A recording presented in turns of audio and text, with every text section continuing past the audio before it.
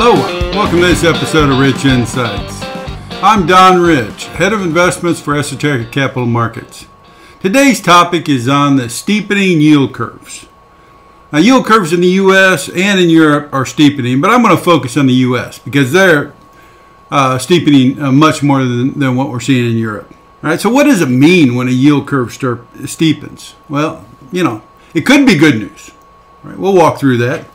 Could be bad news. Some people even believe it could be really bad news. Right? So what's going on here? Let's go to the charts here so we can see what's going on. On this chart here we have the yield curve at three different times. Right? This is the blue line is the yield curve today. The orange line or brown line here is the yield curve at the end of last month. Right? At the end of May. So we got June 7th versus end of May, and then of course the start of the year in the green line. The yield curve at the start of the year. Now, obviously, rates have come down substantially for all maturity since the start of the year. Right? That doesn't surprise anyone. So really what we want to focus on here is the difference between the brown line and the blue line.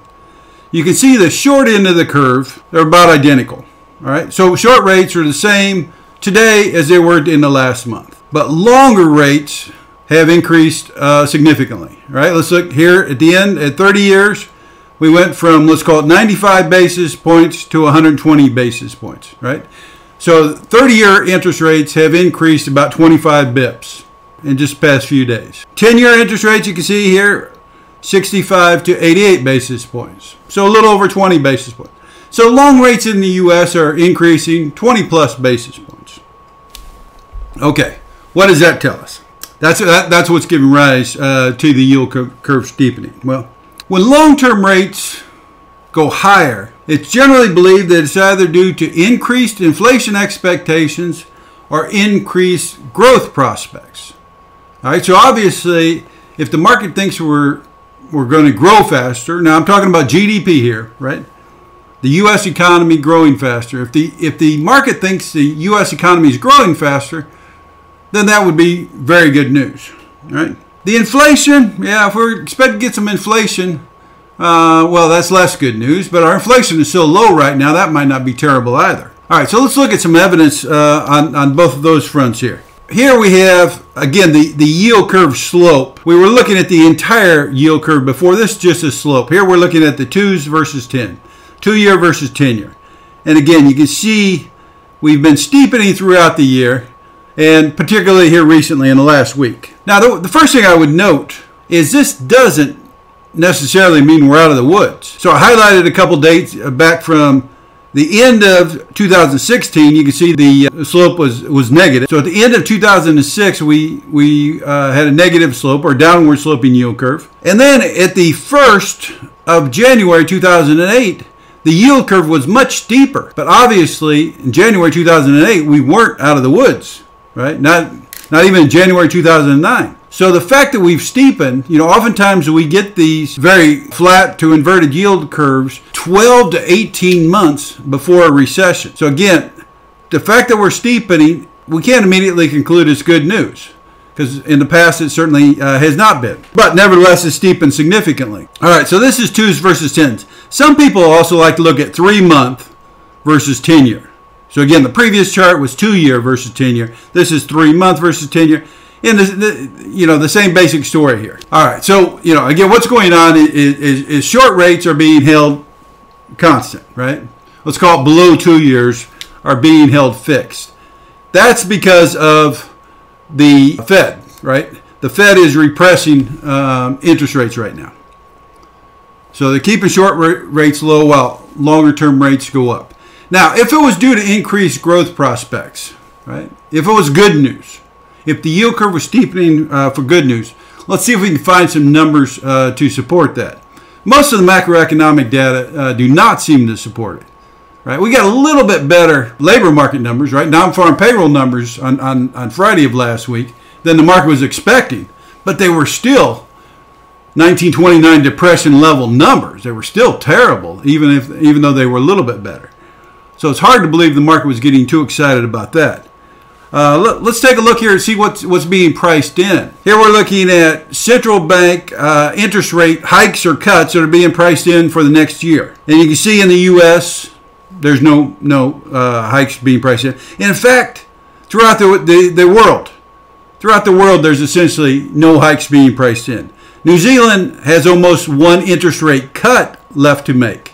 All right. Some of the central banks are a little slower to provide the stimulus than other ones. So New Zealand still has one cut to make, but nobody's pricing in interest rate hikes. So if the growth prospects were picking up, wouldn't you think somebody somewhere would be pricing in this growth? In other words, it would allow these central banks to take back some of these emergency liquidity provisions. So we're just not seeing any evidence of that at all. Now, what about inflation? What about inflation? Well, let's actually go to the market. We have a TIPS market in the U.S. and we do it other places throughout the world.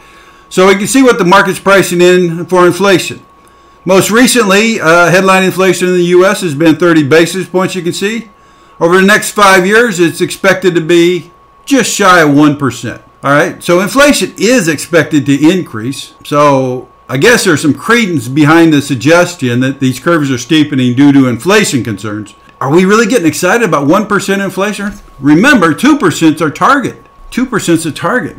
So there's not a whole lot of evidence to say it's growth related or it's inflation related that's driving the steeper yield curve. Again, there's more evidence behind the inflation story, but not a whole lot. What else is going on here? I think we got a bigger issue going on here, right? We've just had debt, sovereign debt globally increasing at a staggering speed, right? All these massive stimulus programs, not only in the U.S., outside of the U.S., and these are fiscal stimulus programs and they're monetary stimulus programs.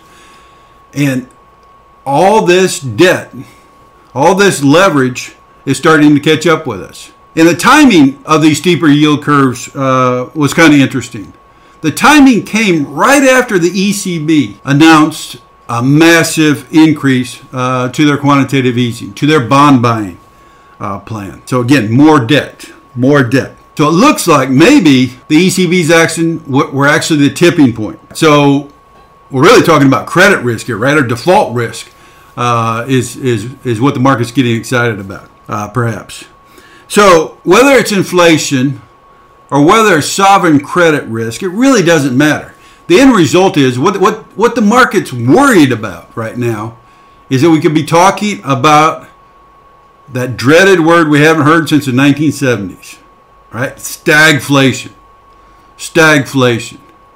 Where we have some inflation with poor growth, right? Some inflation or high inflation with poor growth. Now, again, the catalyst in the 1970s for the stagflation was the oil crisis, right? We had the oil embargo. We had some price fixing going on and so forth. So it was an oil crisis. It was an energy crisis in the 70s. This time, if we get stagflation, it looks like the catalyst is going to be just a staggering amount of sovereign debt. Now remember, it's not only the sovereigns. In the last few years, the U.S., China, right, a number of countries have been taking on a huge amount of debt. So the sovereign debt was building, and then of course it exploded due to the stimulus packages in response to the coronavirus. But we also were carrying a record amount of corporate debt. It's actually the corporate debt that worries me the most right now. But again, the bottom line is none of this really matters, right? The end result would be some type of stagflation. Whether the inflation comes because of more sovereign risk, right, more default risk, or whether it actually comes from inflation, we still are pairing it with slow growth, and that's not a good outcome. So we're very early into these steeper yield curves, so we'll have to give it some time. We'll monitor it closely, give it some time. I guess, what do we make of it today? Well, it doesn't seem to be good news. Is it bad news or is it really bad news? We don't know yet, right? But we'll keep track of that and we'll report on that going forward. So again, that's our message for today. I'm Don Rich, and you've just experienced a rich insight. I hope you've enjoyed it. May your beer be colder than the company you keep. We'll talk again soon. Thank you.